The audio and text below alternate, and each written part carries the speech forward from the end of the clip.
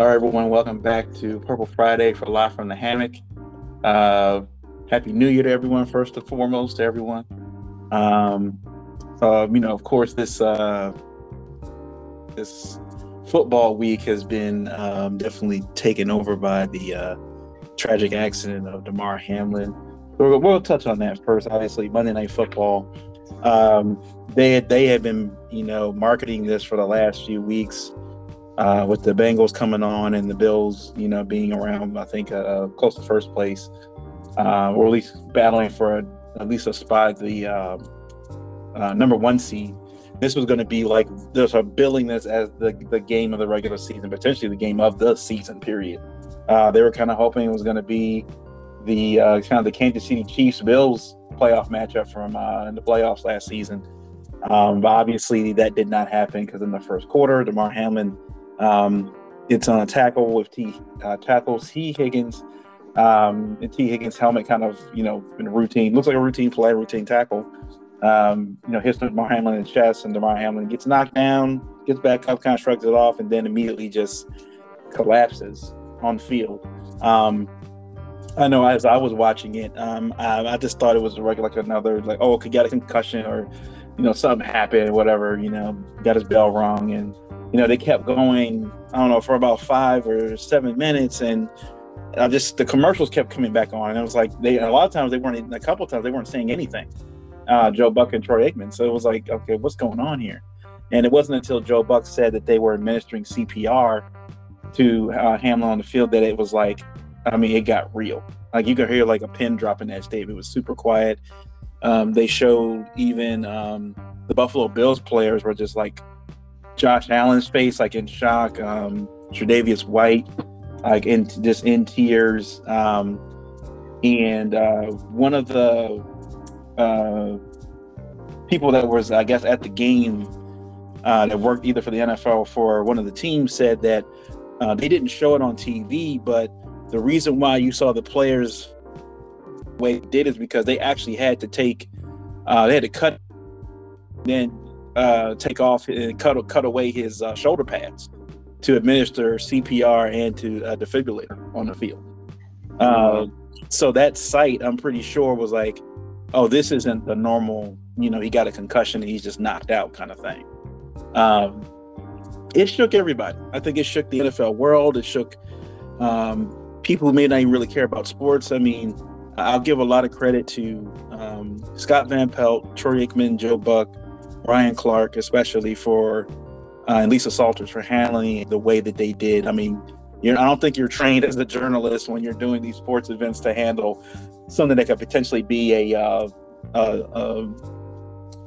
somebody dying on the field, handling that kind of event. And then, they said that he had no pulse on the field, and then they got a pulse and they put him on the ambulance to take him to the hospital. And then apparently they lost the pulse again when he got to the hospital, and had to revive him one more time. So it was just a very, very just surreal kind of experience. And it kind of, I think, I know, sometimes we get jaded watching football and realize, how violent this game is. But that was the moment I think people realize how violent this game can be. They've said, we've heard many times where players have died, not necessarily in the game, but, in practice fields and in other situations too, whereas, these guys are, hitting each other and colliding with each other at such force and such speed. It's kind of it's remarkable that doesn't happen more often, to be honest with you. But it was nice to see the outpouring of support from the NFL and other sports organizations, not even in football, supporting the Bills. And then, I think Hamlin's charity got last time I looked, it was close to $7 million, I think, in donations. And I think it was one of those moments where I know it's a new year, but I think then with the society the way it is and the world seeming like it's falling apart and burning and there's a war going on, Ukraine and Russia and everything else, it felt really good that a humanity had kind of won that night. And then it came out that The NFL was preparing the teams to go back out there. I think we had all heard they gave them 5 minutes to warm up and go play. And credit to Scott McDermott and Zach Taylor, the coaches for the Bills and the Bengals respectively, for going to their sidelines and looking at their guys and telling them these guys aren't ready to play football right now. It would have been one thing if a guy got concussion and maybe came to and gave the thumbs up and or towards ACL or something like that, and they got carted off, but they knew he was going to survive. But seeing that on the field and then having to go back out there and play a football game when all they were worried about was, is he alive? They would have been in the ambulance. They didn't know if he was going to be alive or dead in the next 24 hours. So credit to the coaches for sticking up for their team and their players and deciding that. I think it was more important for the players to I guess, understand the moment they were in, to deal with it, grieve if they needed to, talk to each other. And I think that a lot of people saw that as a turning point. I think for a lot of for the NFL and for the players, sometimes we forget, these guys aren't robots. These guys are human beings. They do have emotions. They do have some of these guys they play with their uncles to their kids and godparents to their kids and all kinds of stuff. So I mean, it's a brotherhood for sure out there, and I think it was very important to acknowledge what had happened, and at least shows that I think society as a whole and looks at it like, what, I think it's important to stop looking at these athletes as just guys that entertain us and as human beings. So what did you guys, I guess, how did you guys deal with all that happening on Monday night? Yeah, it was tough to watch, man. I mean, it's just such a different range of emotions. I mean, when you go from, the beginning of the game in the first quarter, this Ravens podcast that you do, and you're looking at the game because you're trying to make sure the Bengals lose. Right. That's kind of all you care about. And then next thing you know, they march down the field, score quick. Bills come back, get stopped, scores 3 points, and then now you're up and down, but in a different way. And then out of nowhere, we see the T. Higgins tackle. T. Higgins get tackled by Hamlin, and I saw it live. Like, and my girl don't normally watch the game with me, but she was sitting right there and she was watching too, and she was like, "What's going on? Like, did he flop? Like, what?" I was like, "Nah, like that doesn't normally happen." And the first thing that we go to, just as being football fans, we think like concussion. We don't think like worst case scenario. We think like he had a concussion. I mean, it was kind of like the Tua thing, even though he didn't lose consciousness, So the way he just kind of sat back and passed out, it was kind of like, wow, like football is no longer a thought at this point, and now everyone's just kind of concerned for this young man. And I think watching that was tough, obviously, but the thing that got me, besides just the length of time that he was on the ground, and this is before they even announced that CPR was going on and everything like that, the commentator mentioned after they got an update while he was still on the field, they said they were working on him. So before he actually specifically said CPR, he just said they were working on him, and that's when I was like, wow, that doesn't sound good, because the fact that the ambulance was already on the field and remained on the field for like almost up to 9 minutes or however long, that tells you that this was indeed a life or death situation.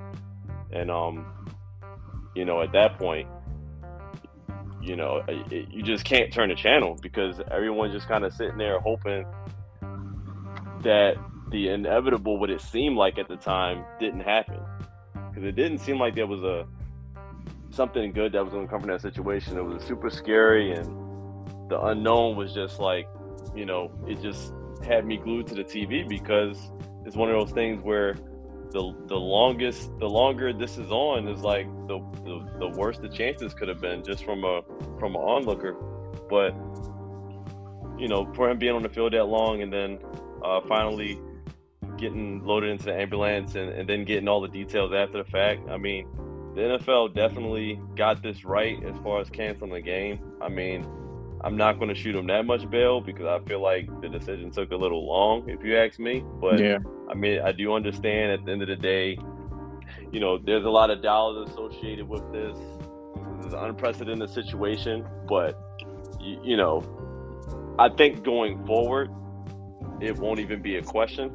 If something of this magnitude happens, like even if it, you know, they may just have, you know, this may be just what it has to be because players aren't going to, you know, choose to play in that case. And when you mention, you know, how great the organizations were and the coaches and the Bengals coach going over to McDermott and discussing, you know, what they wanted to do, and McDermott flat out like, yo, I gotta go to the hospital. Like, this is not even a optional thing at this point. It's not really a choice to be made. I have to be there for my player, and you know we can all appreciate that. And you know they went and like I said, the right decision was made, even though you know it just took a little bit long. But I understand with the magnitude of everything and all of that, and also the Bengals fans. I mean, you got to appreciate them too because they kind of sat there in the stands the whole time. I mean,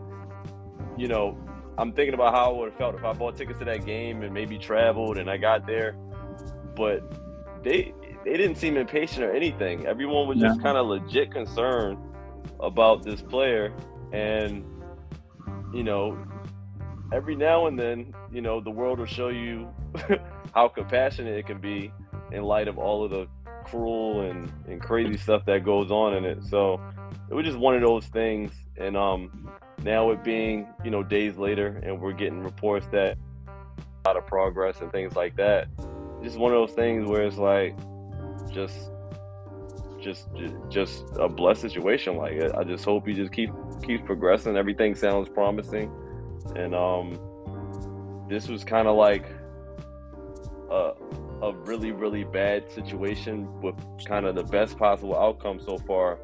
And, you know, it was just super scary the next morning because, you know, we all went to bed that night not knowing anything.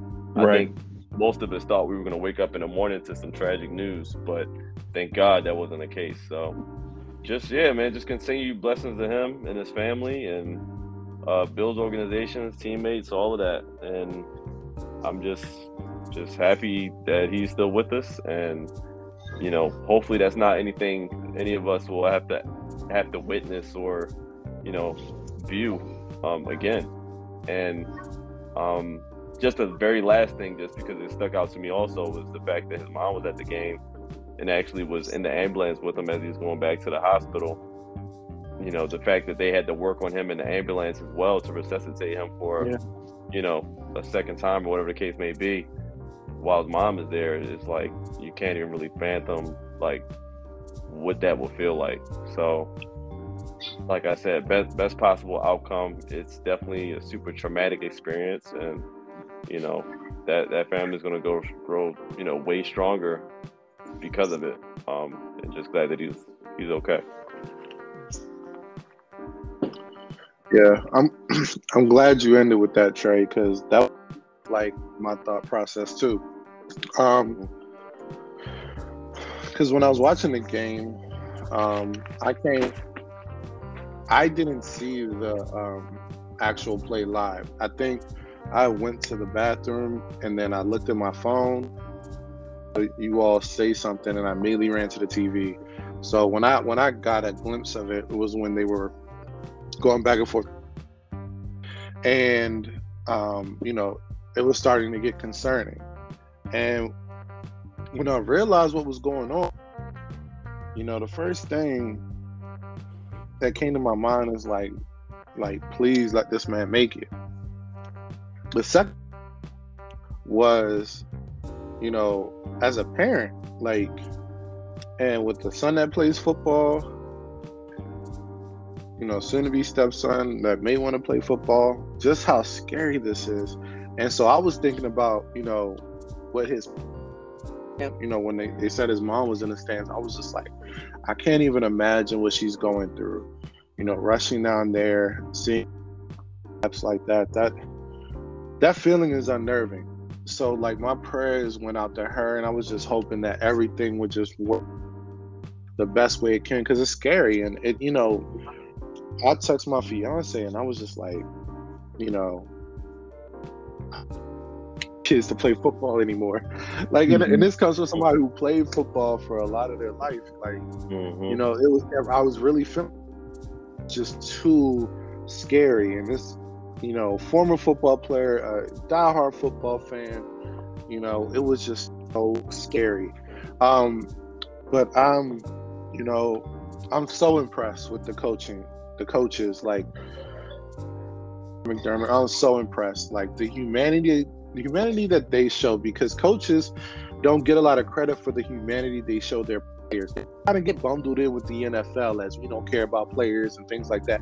But these coaches truly had the humanity about what was going on with this young man, an opposing coach and his actual head coach, and to see the players just come together like that. Like after they called the game, again, they were holding each other tight. They were totally in tune with each other, and that was just beautiful to see, because everybody realized that this is bigger than the game. This is our brother, whether he's on our team or not. This is our brother in this league. He's a human, and we care about him. And I think that was the positive takeaway in such a dark situation.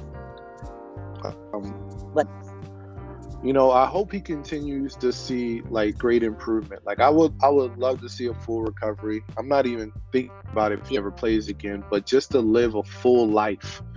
I just pray that is the outcome for him. And circle back to what Miles said about the donations. That just made me have full faith in humanity. Yeah. Just saying how many people just donated to that, like, and how fast it happened.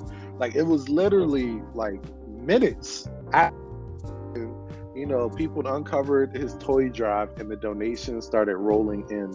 So all that to say, I'm just praying for him as a human. I could care less if the game gets rescheduled. I know there's this bigger implication at stake, but I'm just glad this guy's doing okay. Absolutely. Yeah, it's I think people forget. What was it? It wasn't the Bills like last year. Didn't they donate to somebody last year? I can't remember. If somebody got hurt, I can't remember who it was. Yeah, I can't remember either. But yeah, it was something they donated to that person's cause or whatever the case may be. After their injury, because Bills fans earlier this year when Tua got hurt donated to Tua's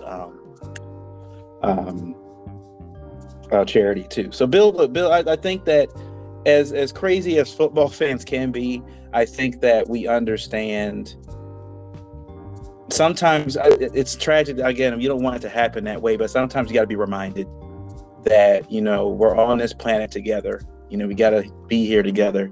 So the best thing we can do is love one another and care for one another. That's like the best thing you could do. And a lot of like you guys said about his mom. Like imagine, she wasn't getting any of the news feed and anything else like that we were getting. She was in the stadium, so she's looking at the big screen on the Titantron or whatever, and looks down and she doesn't know what's going on. I'm pretty sure people were blowing up her phone. She probably got alerts from ESPN or something saying Demar Hamlin is getting CPR in the fields. Like she had no idea what the hell was going on. I guarantee you, she didn't know what was going on. So just to go from 0 to 100 like that for her, because I think she goes to most of his games, at least the home games. So I can only imagine. Yeah, like you said, as a parent now, me as a parent too, that was jarring. It's. I think we get like this when the CTE stuff came out, at least with the scandals and the payouts and stuff. And I know it was a freak accident from what our doctors say. It's if a direct hit to the chest can cause this kind of, heart issue. We've seen for the last few years, a lot of parents pull their kids out of football because of CTE scares. It's a violent sport. I don't think it's going to be one of those things that the people that are going to want to play are going to play. It's just because, and the only reason because it's like because of the potential, how much, this is like generational, life change, like family changing kind of money, kind of wealth. for these players. So if they have a shot to take mom, take dad, take brothers and sisters or kids or whatever in better situations, and football is kind of that only vehicle to do so. I think there's going to be still see some people that do that. But I will say somebody brought up a post I think in our group chat. One of the Cleveland, I think football shows that they have. And one of the guys on there made a good point and said what's not being talked about is, this guy, Demar Hamlin's only playing in the league for 2 years. He's depending on his recovery and rehab and how this is going to affect the rest of his life. He could need care for, constantly. And how the healthcare system is in this country. Healthcare is very expensive. And he was kind of going over like in the last few years, in the last CBA agreement, there was players who were either retired or whatever, injury, disability.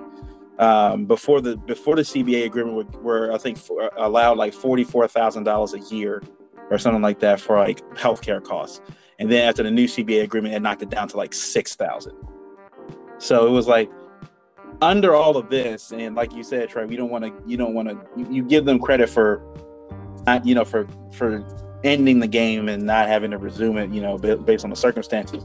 But underneath all of that, there's still this underlying issue with a lot of the CTE payments from that scandal have not been paid out to the players. They've had several players file the proper paperwork and still have not received the money that they need for their care.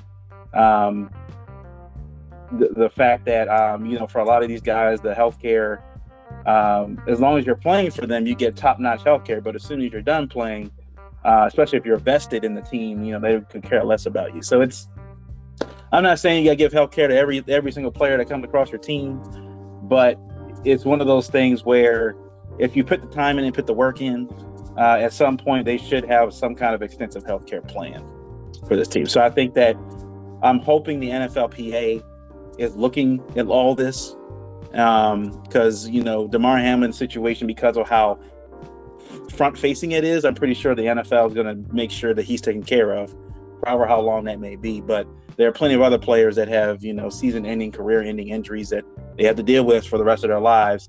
And we hear on Twitter and other stuff about players. LaRon McClain for the Ravens, for example, I think reached out to either NFL or former players about him struggling because he had health issues or CTE issues or something.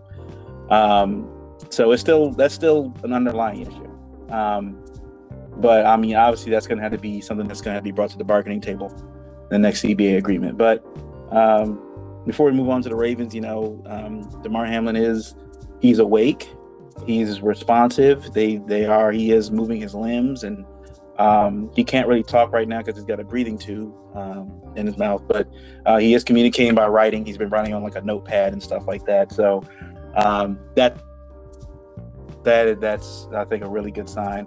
I mean, there's a long way forward for him, I'm pretty sure, recovery wise. But the fact that he's still alive, he's got his faculties about him. It seems like he knows where he is. He knows he plays for the Buffalo Bills. Like, he knows all that stuff. So that for cognitive issues, for brain issues, I think that's good. Now we'll see about language and speech and some other things going on. But I hope the Buffalo Bills and the NFL make sure they take care of him. And just shout out to the NFL fans. Sometimes we get sick of each other. Sometimes, especially in the stands, and throw beer and fight each other. But when it comes down to it, like I said, beginning of the new year, I think it was a nice reminder that we can still be kind to one another. It's possible. Hopefully it doesn't take a tragic incident to for it to occur. But right. On to the Ravens. Ravens lose to the Steelers at home, Sunday Night Football, 16-13. Typical Ravens Steelers game, back and forth.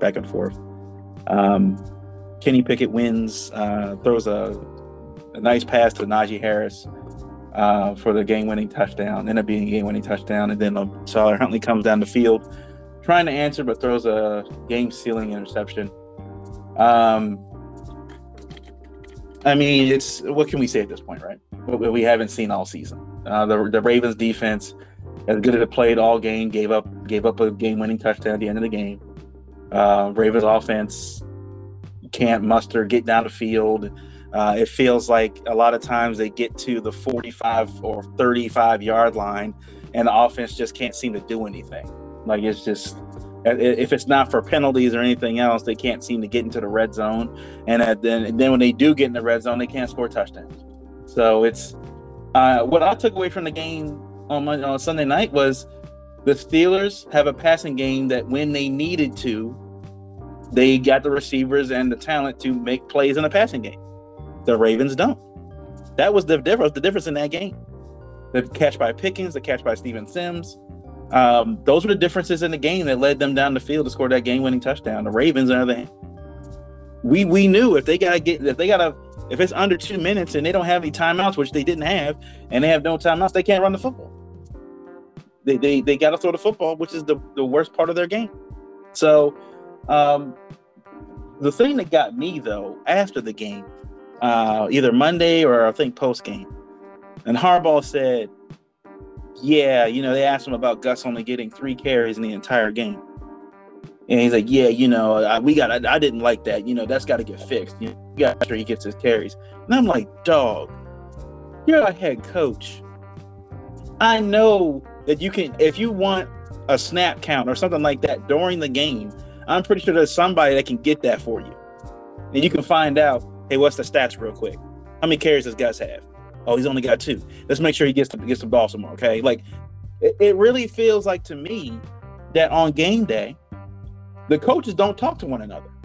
Harbaugh doesn't talk to Greg, and Greg doesn't talk to Mike McDonald, and Mike McDonald doesn't talk to Harbaugh. Like, he kind of just lets them do their own thing, and Harbaugh just sitting there calling timeouts and making challenges. That's all he does. And Lamar's not out there, so you can't ask him to go for it on 4th down.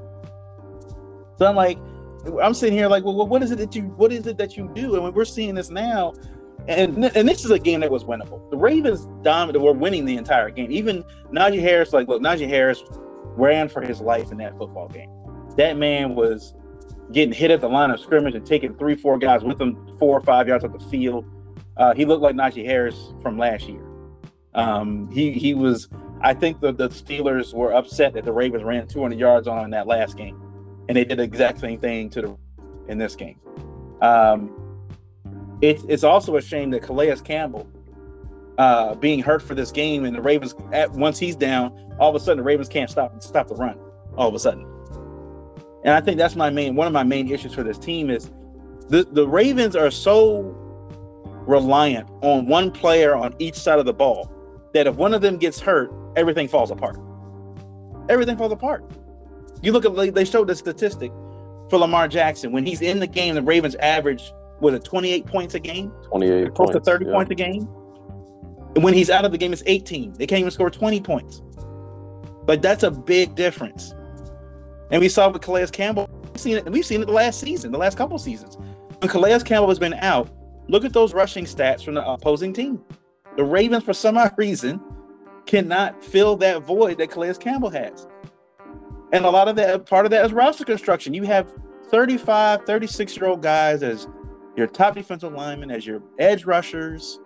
You got Marcus Peters with a bad ACL. You got all these guys with either injury issues or old guys in premium positions. They're going to get hurt during the season. They're going to get banged. They're banged up. They've been playing the league for over 10 years. Like they're going to get banged up, and that's, I think, the issue is that the Ravens, they don't have a plan B, right? There's no plan B. They're hoping we have all of our starters, right? All of our starters are in the game. If they're not in the game, then we're going to lose. We're just going to suck. We saw what happened with Marlon Humphrey last year. When once Marlon Humphrey went down, that entire secondary fell apart. As Marlon Humphrey went down. So, I mean, it's watching the game. Look, I didn't get up or down about it. When they lost, I was like, okay, whatever. I went to sleep. I didn't stew. I didn't sit up till like 1 o'clock in the morning just angry. I was just like, whatever. They lost. I'm not surprised by this. And then they showed, I think, a clip of Najee Harris ripping Ravens fans flag away from him, and they were real.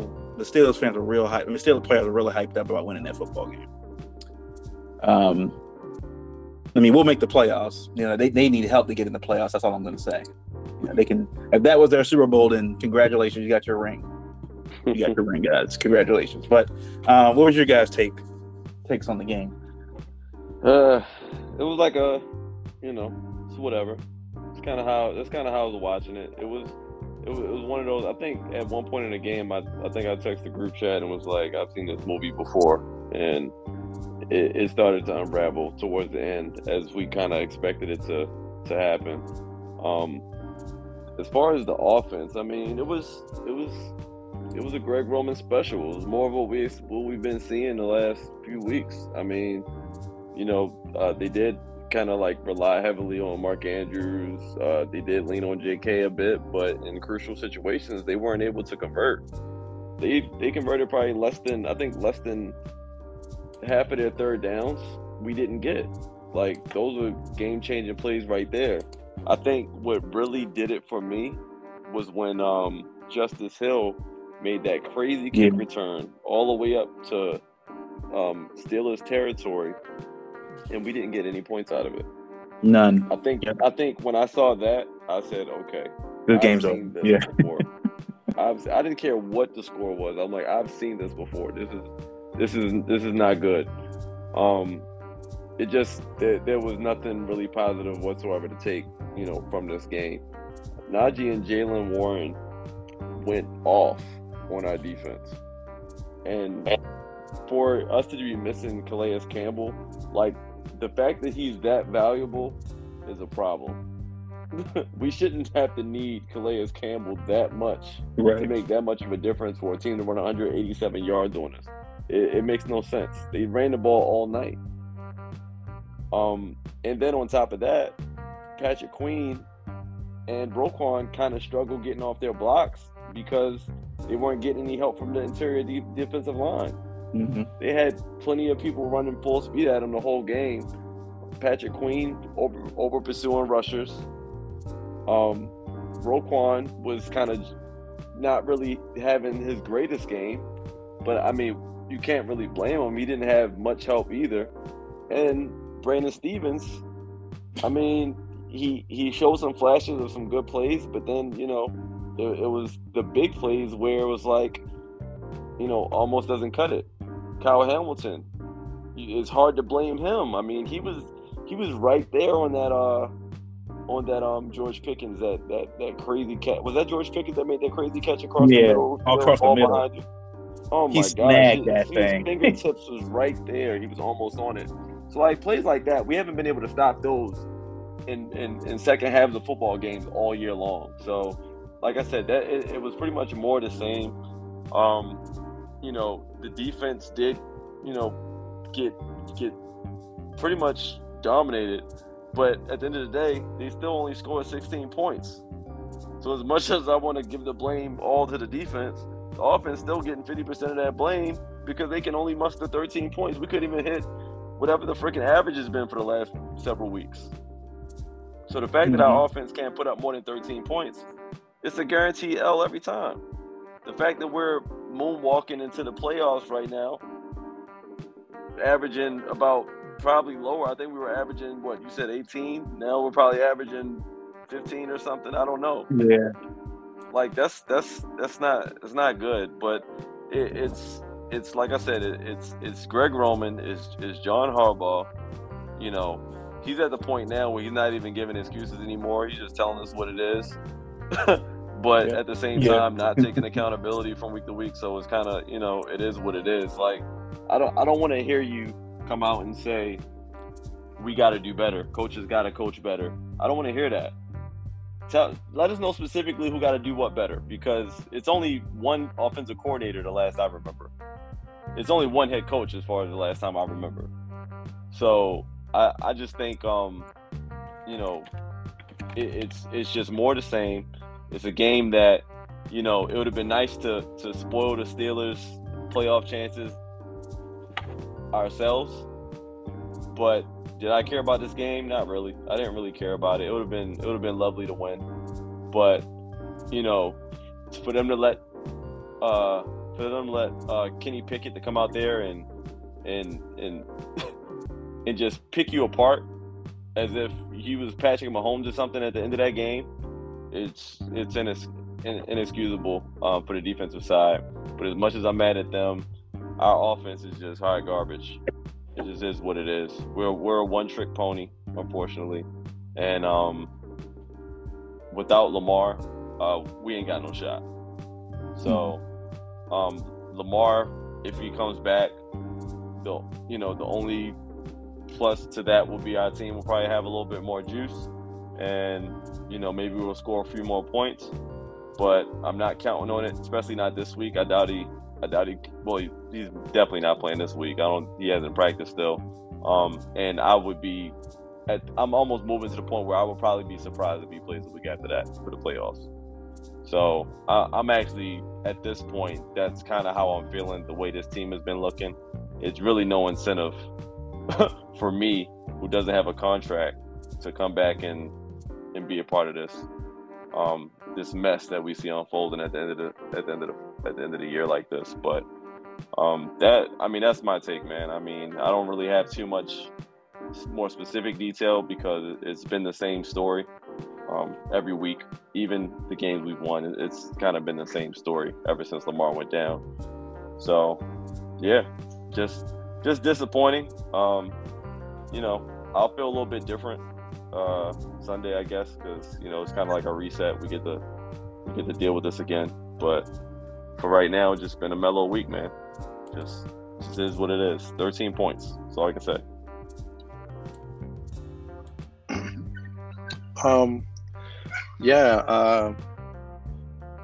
So I went to the game. Man.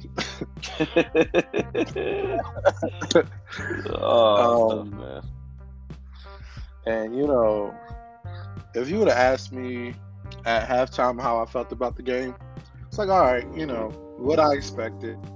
The atmosphere had to have been the greatest experience I've had in an NFL game ever. From the production they put on at the stadium to the energy with the crowd. I got my future mother-in-law to the right. She's a Steelers fan, and I'm talking trash. Everybody's talking trash. It feels good, even though she kept waving that daggone terrible towel, smacking me in my head. Then fell apart. Like, there were just so many, and I think it just stands out more seeing it in person. Like, what was it? What was the I don't remember the down and distance, but we threw the most ill-advised screen. Oh, the Isaiah Likely, the tight end screen.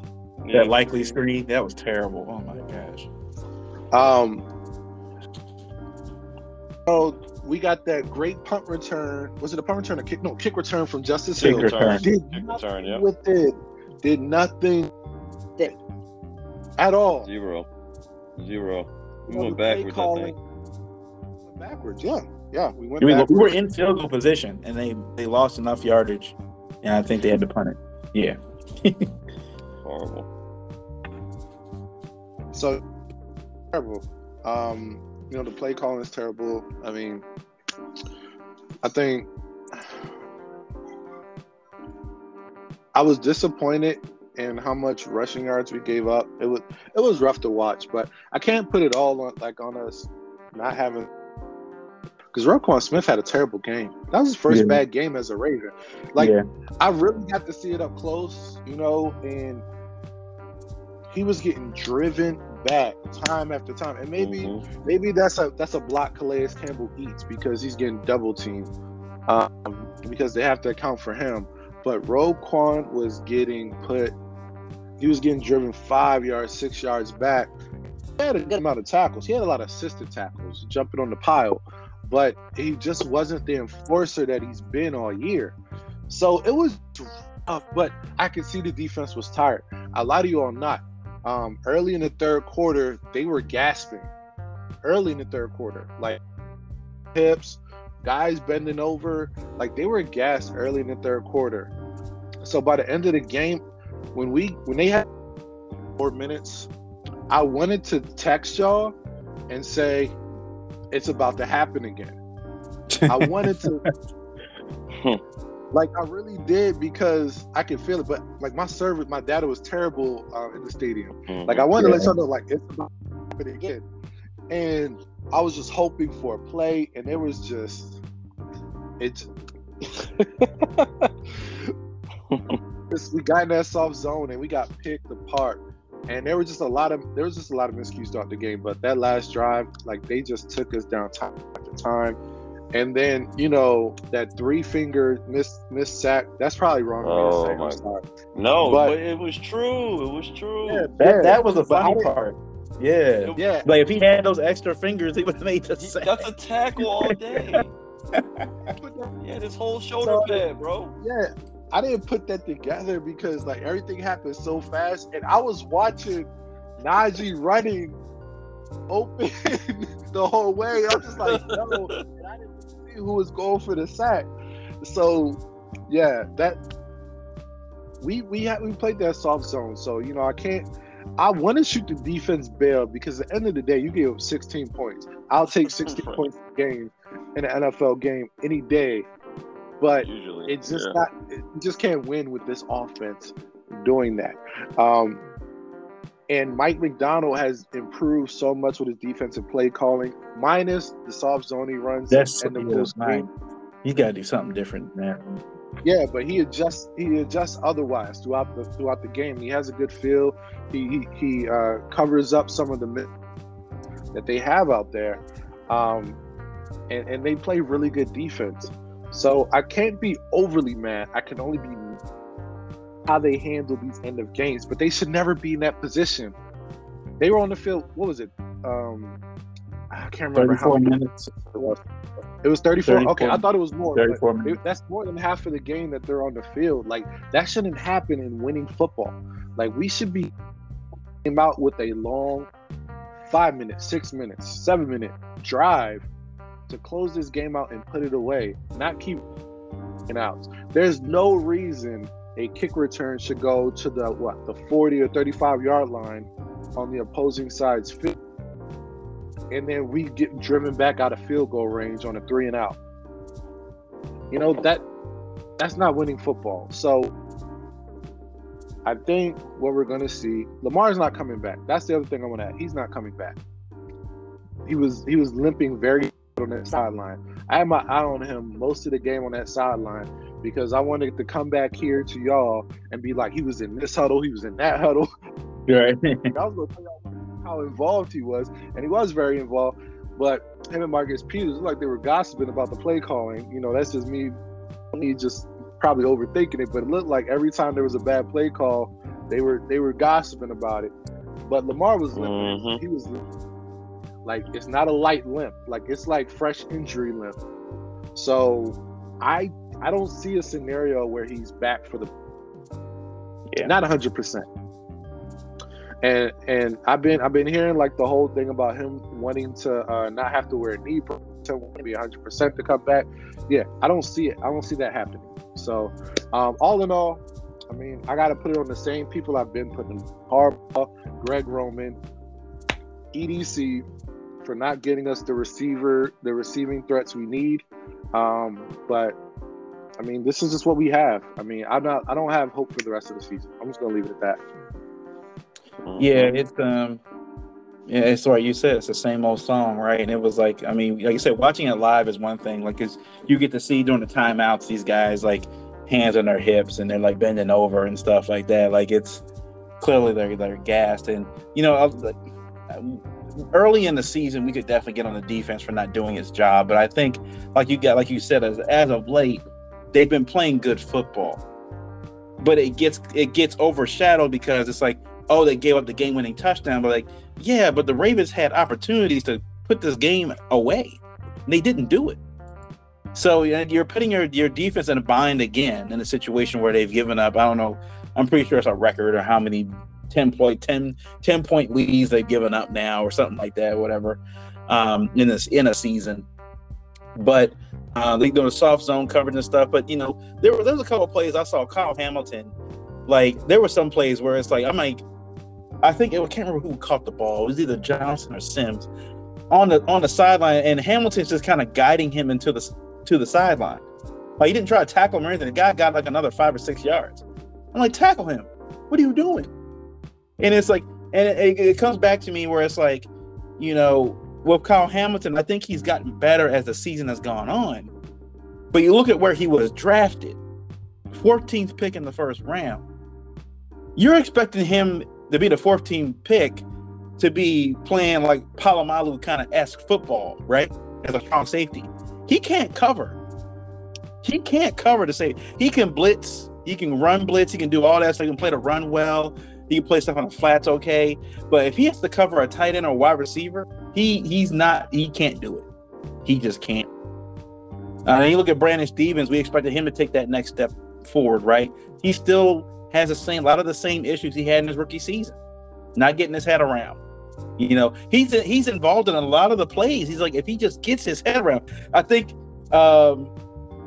if there was that one play in the back of the end zone, he finally got his head around. I think it was to Pickens, and it was in the corner. And he finally got his head around. And he makes a play on the ball, and I'm like, thank you. It's about damn time. Like if he just gets his head around, he's involved in a lot of these plays.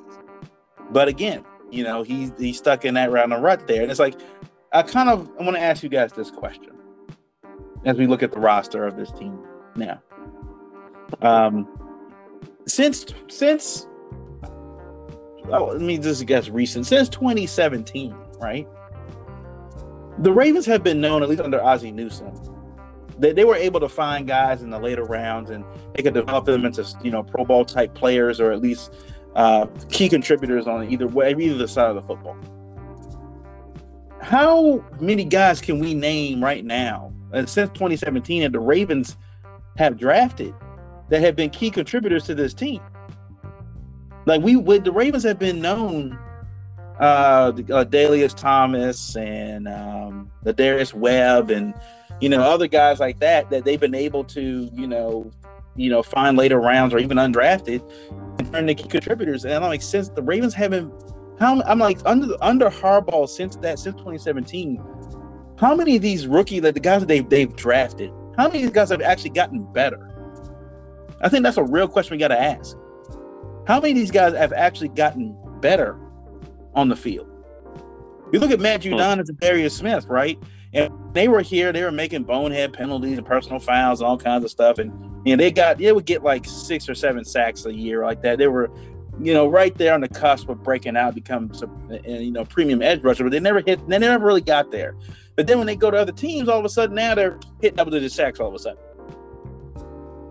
We weren't always like that. The Ravens were the team that if you got undrafted, the Ravens were going to unlock whatever you had in you, and we're going to unlock it and we're going to use it, and you're going to get paid off of it. You're going to either you stay with us or you move on. Lately, the Ravens have been able to do that. I'm looking at these drafts the Ravens had us in 2017. I'm like, I don't see anybody on these draft boards that the Ravens are. So a lot of these guys aren't even in the league anymore that the Ravens are drafted. Yeah. I mean that we got to really look at that. You know, what the Ravens, a lot of fans have been living off of what we've done prior to 2017, what Ozzie Newsome and them were doing. And they were constantly bringing in guys and they could draft that well. They're not doing that anymore. You can't count Roquan. You can't count Marcus Peters. Those are all free agent signings, you know, or trades. You can't count those guys. You look at the guys that they have now, I mean, outside of maybe offensive linemen, you know, and maybe the running backs. But other than that, I mean, Mark Andrews, look, I know Mark Andrews got hurt this year, but he's had a down year this year. I know everybody keeps saying, oh, you know, Mark Andrews gets double team and triple team. So does Travis Kelce. Travis Kelce gets double and triple team all game, but he still finds a way. When you're that dude, you're that dude. It doesn't matter what they kind of scheme or whatever they put on. You're going to find a way to make plays. And he got 100 yards, I think, this past game. But, I mean, it didn't really matter. It didn't really make an impact on the game. But I think that's something that needs to be looked at, you know, as, you know, what the development of these draft picks have not panned out for the Ravens in the last 5 to 6 years. Another thing. Especially 2019. Yes, but 2019's draft might go down as one of the worst. My gosh. Another thing, I think that, you know, we had talked about this end of last year, beginning of this season, when reporters and I think other people had, you know, called into question the Ravens' strength and conditioning team after all the injuries that happened in 2021. That Harbaugh said this is going to be looked at, it's going to be addressed, and we're going to get it fixed. The guy that's the head strength and conditioning coach is still there, Steve Saunders. Correct me if maybe I'm in a bubble, but correct me if I'm wrong, right? Why it seems like ever since the bye week, the Ravens got 10 plus guys on the injury report every single week, right? Every time for the last 3 years, the Ravens have had guys in the end of the season can't play football. Everybody's got significant injuries. I looked at the Bengals injury report for this game coming up this week. They only had Sam Hubbard on there, and he was still limited. Just one injury. Is it the Ravens are drafting guys that are injury prone, or is it like what Derek Wolf said a few weeks ago on his podcast, that the Ravens work these guys in the preseason to their breaking point, and then by the time they hit week 10, week 12, whatever, they start falling apart at the end of the season? That's the question I want to ask y'all. Like, is it a combination of the Ravens just either bad luck with drafting guys that are injury prone, or is it part of Harbaugh said he was going to look at the conditioning thing? Again, I think like you said it, Trey, before. Said it before, Trey. These guys are a little too comfortable. They're a little too comfortable. No one's afraid of losing their job right now. And that's something I think that needs to be looked at. Like, why is it that other teams that are going into the playoffs, like the Eagles, like the 49ers got a third-string quarterback, and they're about to lock up at least either the second seed or the first seed in the playoffs? A third-string quarterback. You have other teams that are getting ready to hit the playoffs that are fully healthy. And the Ravens are sitting here, again, crawling into the playoffs. What do you got? What do you think? What do you guys think?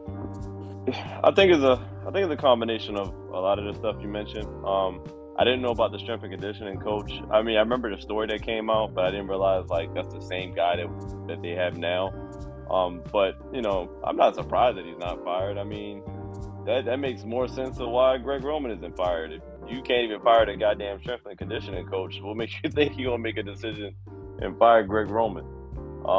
But yeah, I didn't know that, but I think it's a combination of that. We do have a history, I feel like, at this point of just drafting injury prone guys, and I don't know what it is. And you know, it's also been rumored, you know, the way that we practice isn't really conducive to players' health either. I mean, supposedly they made a lot of changes the last couple seasons or this season, but I don't know how that helped us out. Like I know in the league, like you get a set number of padded practices and things like that. I don't know if we had any left at this point of the season. And the Steelers, they saved one of their padded practices to play against us, and they used it just, you know, right before the week of the Steelers Ravens week.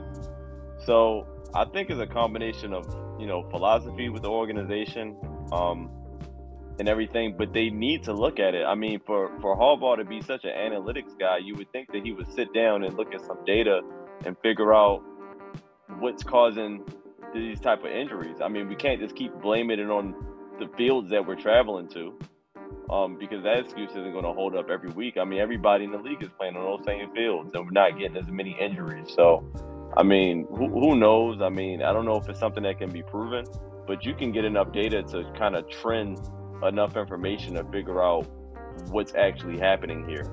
And the reason why we're probably not getting any answers is probably because it's the organization's fault and how, you know, we're either in training camp early on in the year, beating guys down pretty early, too often in the season, and then we're just not able to last at the end of the year. So it's something with the program needs to be tweaked. They claim that they tweaked it, but we're kind of getting the same result. I mean, it's not as severe as it was last year, obviously, but it's been too many games at this point where we are missing a crucial piece.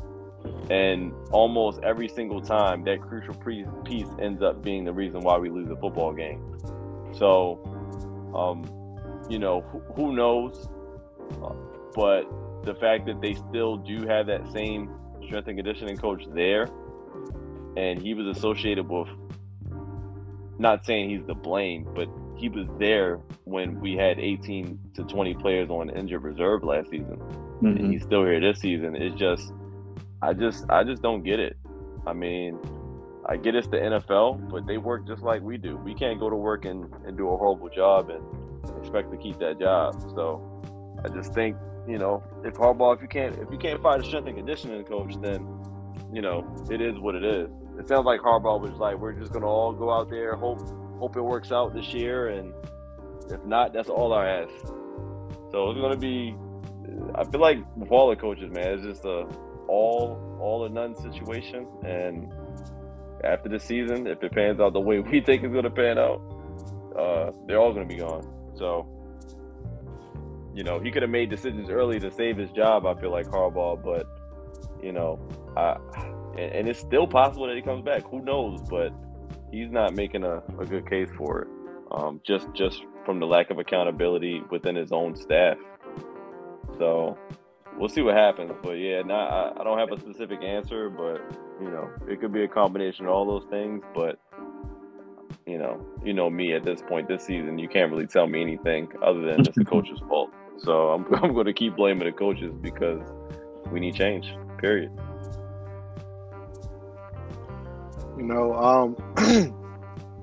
Complacency and arrogance breed mediocrity, and I feel like that's what I feel about this organization. And the head coach.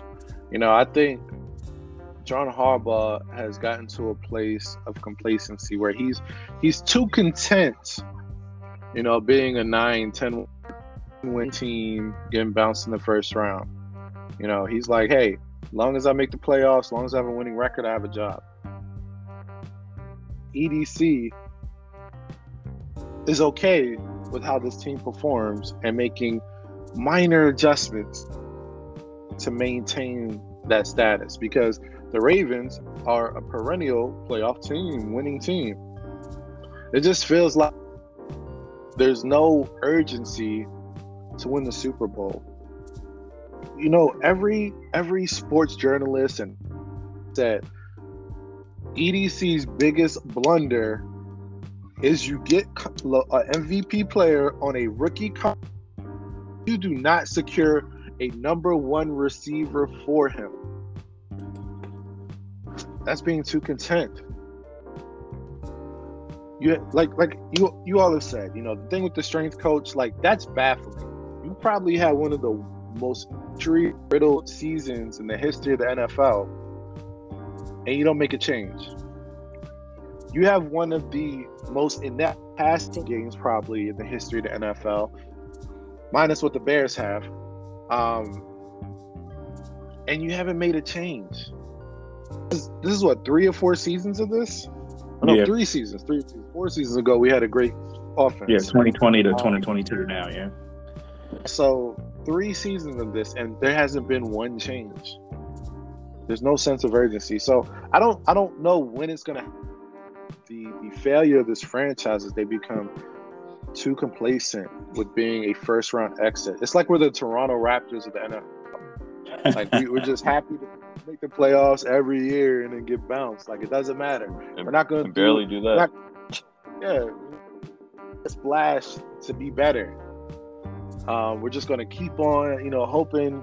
We have this great scouting departments. We find, so we're going to keep on doing that, but we're going to keep getting the same result. We're the Toronto Raptors.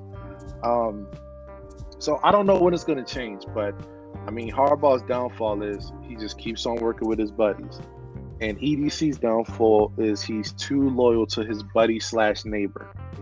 There has to be changes going forward, because we're getting the same exact result. This season is going the exact same way that it did, except we're going to make playoffs.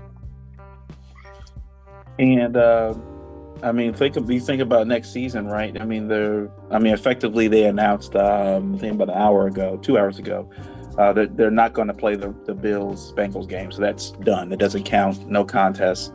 So the Bengals win the AFC North champs, division champs again, second year in a row, and the Ravens are going to finish in second place. last season they finished in 4th. They were in last place. They got an easier schedule, and they still only looks like they're going to probably muster only 10 wins. Next season's going to be harder. You're going to face second place schedule next season. The teams they're going to have to play, I think you're going to have to play the NFC East next year. The second place teams are going to have to play Miami again. They're going to play the Chargers. They're going to have to play the Titans or the Jacksonville Jaguars, depending on who finishes there. They got Seattle. They're going to have to play maybe Carolina. They're going to have to play probably Green Bay or Detroit. Like, a lot of these teams are in the up and up, right? This schedule isn't going to get easier for them. You look at the Bengals got their guy in Joe Burrow. Deshaun Watson is probably going to be a better quarterback next year after he goes in the training camp next season. Kenny Pickett's going to probably be a better quarterback next season. I don't know if he's going to be great, but he's going to be a better quarterback next season.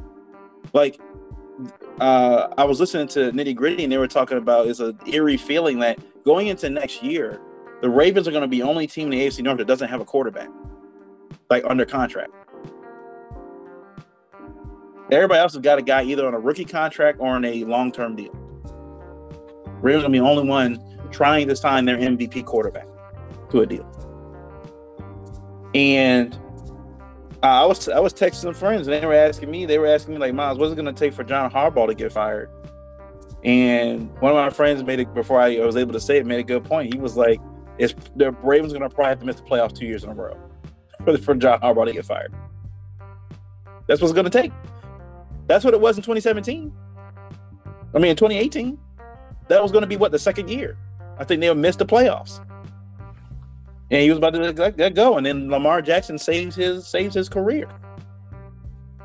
I'll tell you this past weekend was a bad Harbaugh weekend. You see Jim Harbaugh lose to TCU, right? I know TCU was a very good team this season. They weren't even ranked when the season even started in college football. But people who are Michigan fans and the Michigan football journalists and people on the radio are embarrassed by that loss. So, like, Michigan lost to TCU? Like, they're embarrassed. And here it's another Harbaugh special, right? He got to the playoff and got bounced in the first round. Got bounced. Looks like John's going to do the same thing. And somebody made a good point. Like, it's kind of, I guess, John Harbaugh got lucky facing his brother in the Super Bowl. Somebody had to lose, right? Somebody had to lose that game in the Super Bowl. No, it's the culture of this team has gotten to be like we're the Chicago Bears, like we're Detroit, like we're Atlanta, like we're the Cardinals and the Texans. Like, we're fine as long as we make the playoffs. I feel like that's what Harbaugh just says to the team when we get into the season. When they start their meetings off for the beginning of the year. Let's just make the playoffs and see what happens. That's literally how Harbaugh operates, I think. He just like you said, they hope things work out. They're not going to make any adjustments. They're not going to do anything to fix anything during the season, make adjustments here and there. They're just going to hope that everything works out the way they're supposed to work out. Maybe we get lucky this year. Maybe we get lucky. Maybe in the playoffs, Joe Burrow gets an ACL tear or something in the game against the Ravens or something. And, maybe Patrick Mahomes' arm flies off or something, off his shoulder or something. Like, it's like they're literally hoping for other things to happen to everybody else so that the Ravens can just walk to the Super Bowl. That's literally how it works. We're working for Harbaugh. They're not doing anything to prepare this team. I don't want to hear next season anybody say that the Ravens are a Super Bowl contender, especially if they don't have a good offseason this offseason. They're a playoff contender. They're the Buccaneers, right? They're the Giants. They're the Jaguars. They may get a lower seed or whatever. They may get a 7th or 6th seed, but they're not going to do any damage in the actual playoffs. Now, I asked this question. Get out here. I think it's a question now because Lamar's not going to be playing this week. We already know that. It's the end of the season, likely not playing in the playoff game. in wild card weekend. The wild card weekend. What do you get now? I mean, we had different thoughts beginning of the season. What do you think happens in the offseason with Lamar Jackson in this Ravens team? Like, what do you really think happened? I think it's going to be Greg Roman or Lamar Jackson. I think the chance is higher for Lamar wanting to continue negotiations if Greg Roman is gone. I think the chances are a little higher. I'm not saying a lot higher, but I think the chances are a little better if he's gone. If he's not gone, I don't think there's a chance that Lamar stays. And I almost want to say if Harbaugh is gone, but if the whole regime is gone, I don't know what the incentive will be for Lamar to stay with Baltimore if all of these other teams would gladly pay him more than what he's even asking for. So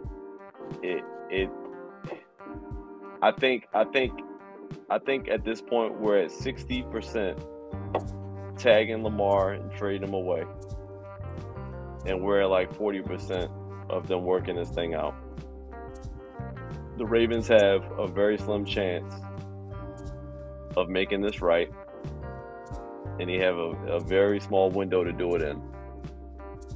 So this is just going to depend on if they just decide to act or not. Are they going to continue to do what they've been doing and let this thing linger? Or are they going to take action? And, you know, if they can go ahead and let this playoff game decide their minds up for them if they want to, but it might be too late. Mm-hmm. So, you know, if I'm Lamar Jackson, if I'm him, and pretty much I got the key to whatever city I want, damn near, I'm going to continue. I'm not going to step on the field, and I'm going to make plans to go elsewhere. I'm going to demand a trade. If I'm him, if I'm speaking with my heart as a Ravens fan, I will want him to work it out, and I hope he does. But if the Ravens don't give him anything to bite on, then it's what's his incentive on staying? And just the way that the coach has been, the stuff that's working out, the stubbornness of the coaches, the lack of accountability, the lack of evolution and creativity in the offense, and you know, at this point, as good as it started off with us, you know, they were bragging in 2019. The Ravens were the perfect team to draft Lamar. They put him in a perfect position to succeed, this, that, and the third. And then they realized, like, oh, that was really just an on-the-fly offense. Like, that was really just, you know, the league not knowing what Lamar Jackson was and what he was capable with and just calling plays that he used to call in San Francisco. The same 15 plays. Mm-hmm. That's what he's pretty much using the same basic offense he's been using. And obviously teams are going to catch up to the game plan, but I don't think they've caught up to Lamar's skills. I think Lamar can still be the same athlete he was from 2019 and throw the ball a lot better, but our game plan is just it's shot. Our game plan is completely shot. If I'm Lamar Jackson, I'm going wherever the bag takes me, and I don't care if that's if the bag ends up being Baltimore, then we come to our senses. Then that's what I'm saying. Miami offers me something crazy, I'm gonna first flight out of there. So, it's gonna drag on because we still gonna have to tag them first, I guess. So who knows how long it'll take? But as much as it pains me to say, I think we're leaning at 60% that he's not going to be here.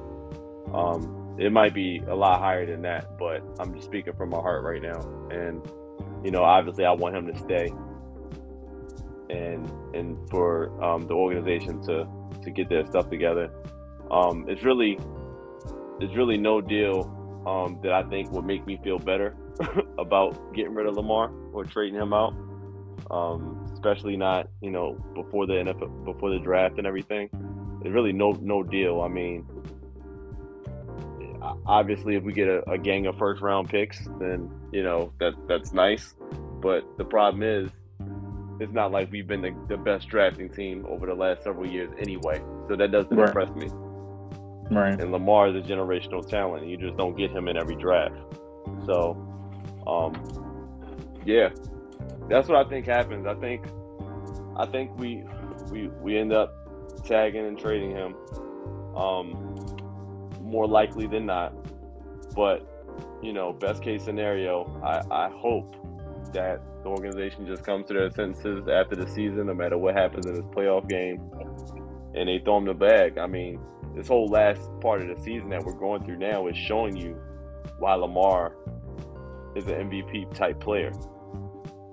To go from the metric you mentioned earlier of us averaging 28 points with him and 18 points, 16 points without him, that should tell you right there, we don't have any other answers.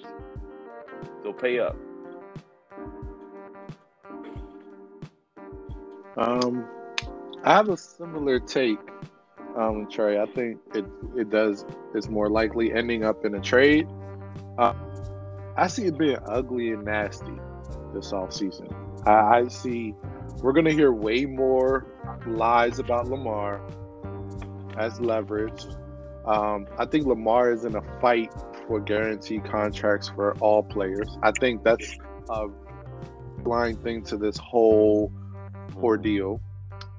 But I think it's going to be ugly. I think they're going to do whatever to get more leverage. There'll be so much criticism. We're going to hear every talk show, every media person talking about what Lamar can't do again on a higher level. And I think there's going to be a tax on his character. I think it's going to lead to the place where Lamar requests, he starts negotiating with other teams, or he'll attempt to. I don't know if you can before they franchise tag you, but I think what ends up happening is we'll get franchise tag, and then he requests. I see him going. I honestly can see it being a flip with Miami. I honestly can. That's where we go. I think we're going to see it ugly. I see the Ravens being in a bad place for next season. I hate to be negative, but I just think that's where it's gone. I think we have put such a bad taste in Lamar's mouth. I can't see him not attempting to go elsewhere. So, yeah.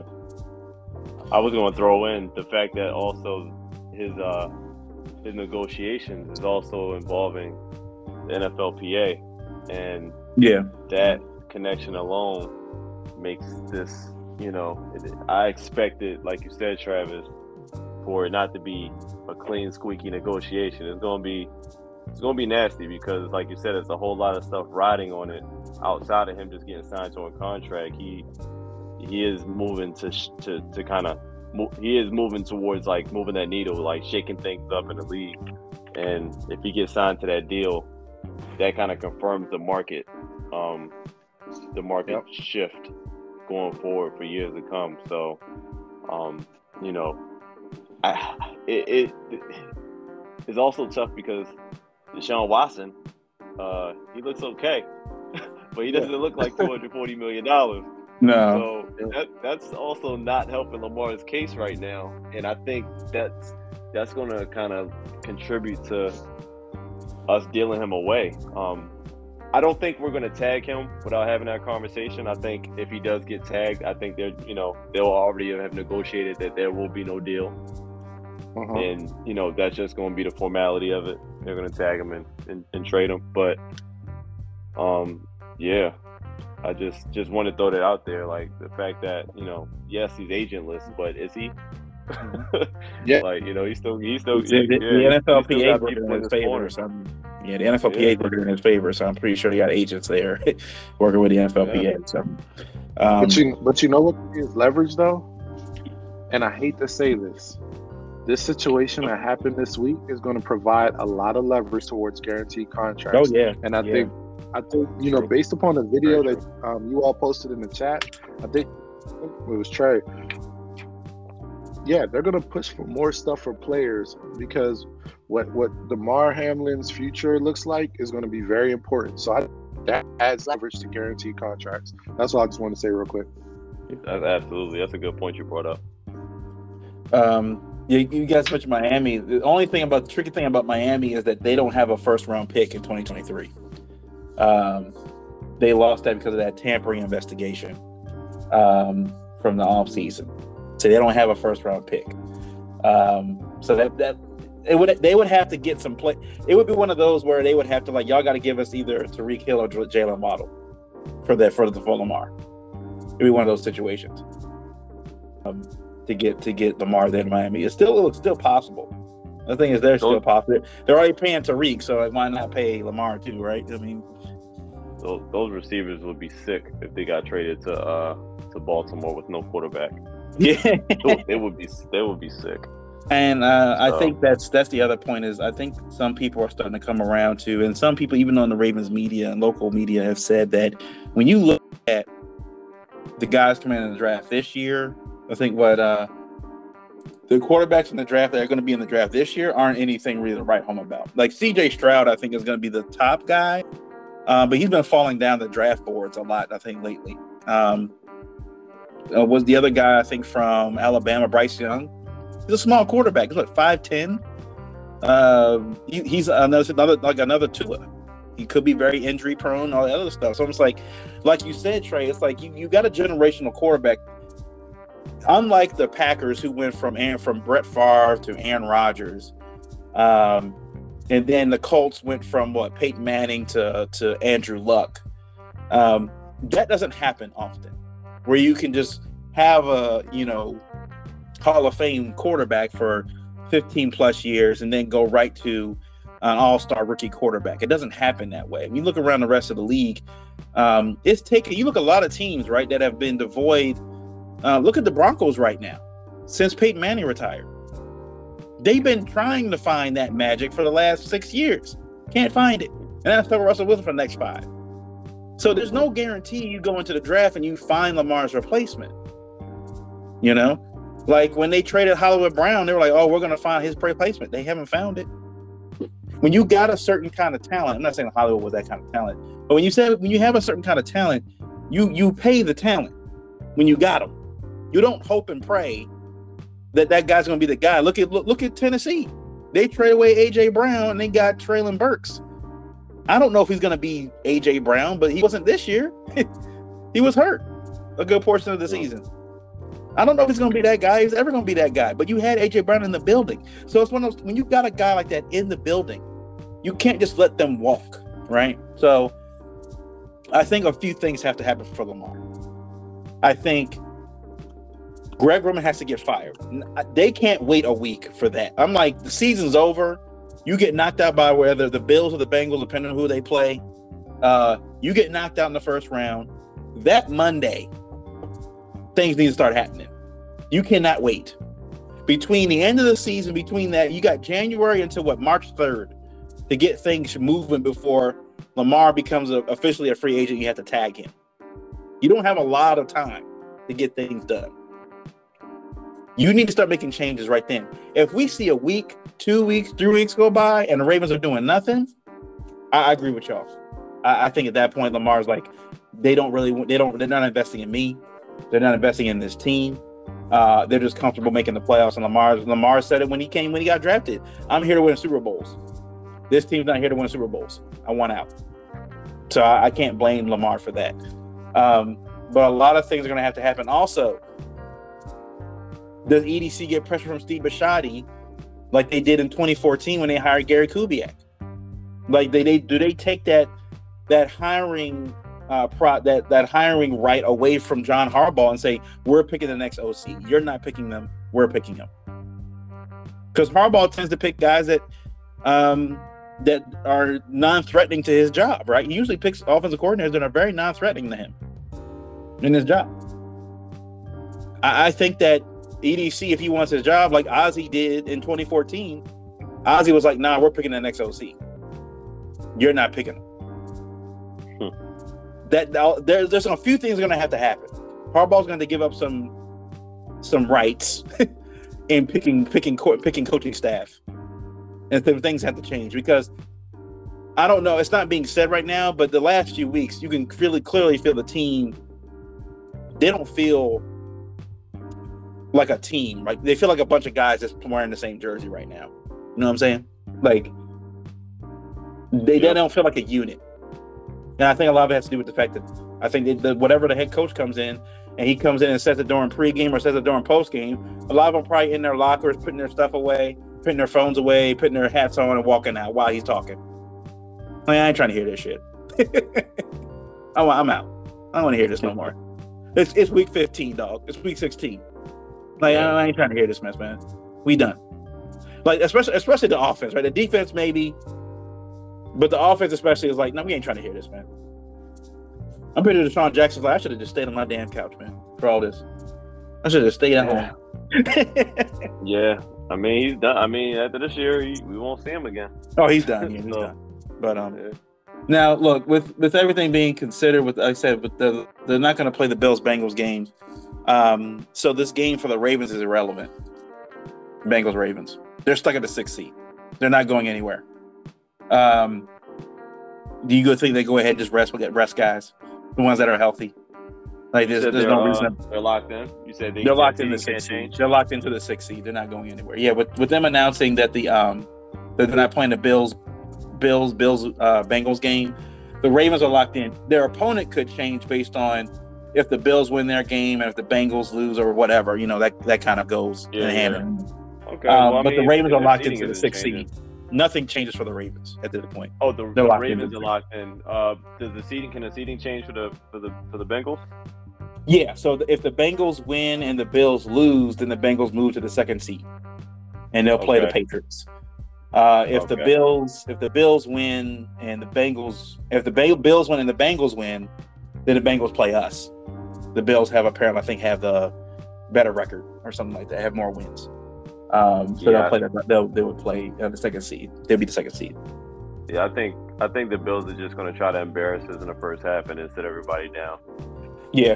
I think it's going to be 30 to nothing, 28 to nothing. That'll be my guess. Even if it's not, I think they're going to, let the guys go out, play a quarter or two, and no matter, sit them down, as long as they're not losing a game, I think they'll sit everybody. I think they would still want to win the game though, but I don't think they care that much.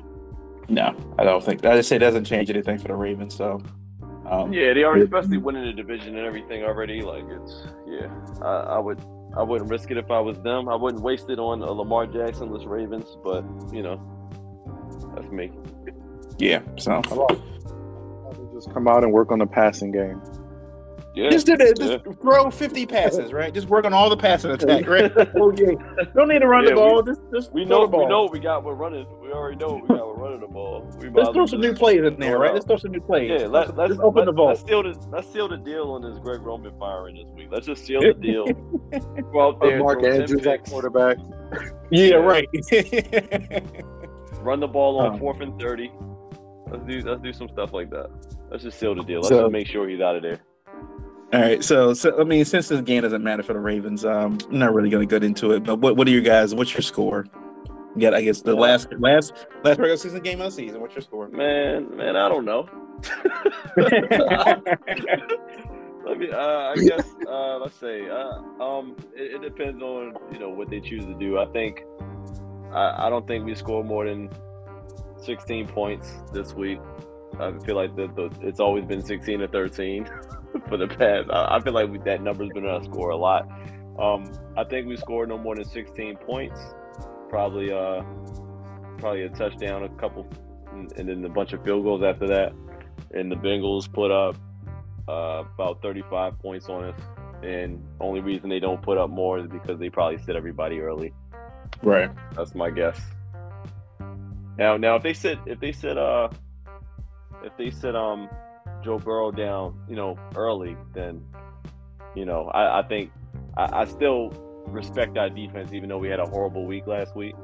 I do respect our defense a little bit more than that if Burrow sits. So, but I'll stick with that score, assuming that scenario was what's going to happen. So I'll say 30. What did I say? 30, 32, 30, 35, 16. 35-16. 35-16. I lock that in. I'm gonna have a little bit more respect for our defense and a little disrespect for our offense. I say 24-9. That's the score. We get 3 field goals. Yeah.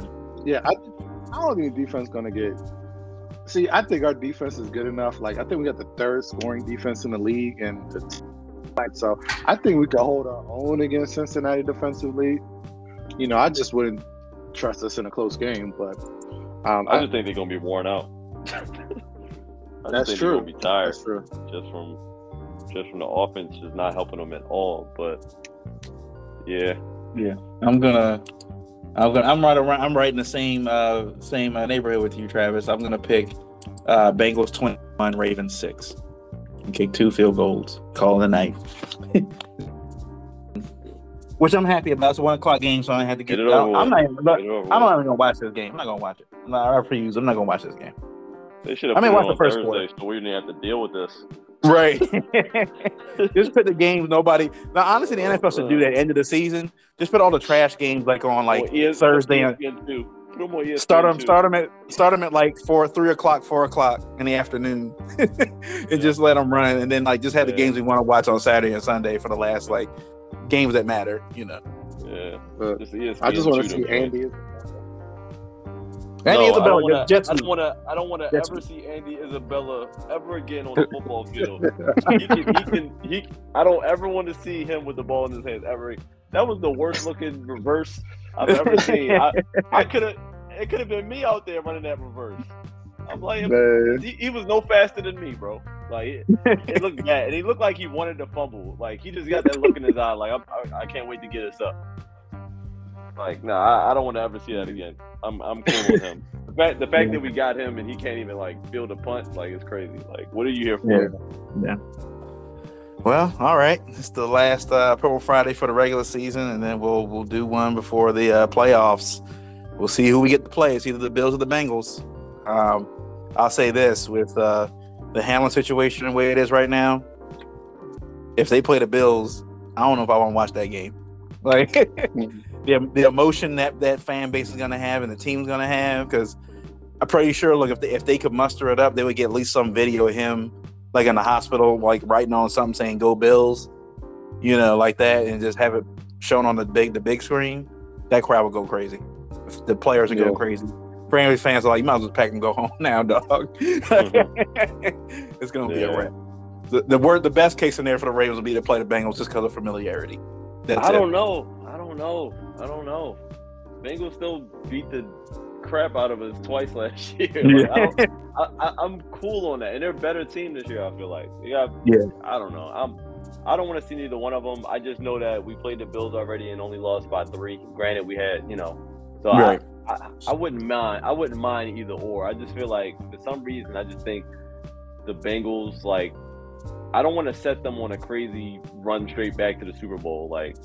I just feel like we'd be a straight springboard for them to just go off the rest of the playoffs. Right. I feel like the Bills, going up in Buffalo, I feel like, I don't know. I just have a little bit more faith against the Bills. I trust them a little bit less than I trust the Bengals in their high-powered offense. But we'll see. Either way, it's not looking pretty for us. No matter what. Yeah. All right. Well. All right, we'll catch you guys playoff weekend. It's officially Festivus, I guess we can call it Festivus for the Ravens. It doesn't feel like it. It doesn't feel like it. We're gonna see. We'll see. Anything can happen, right? Anything can happen. Oh, and anything will happen. Trust me. All right. We'll talk to you guys next Friday. Peace.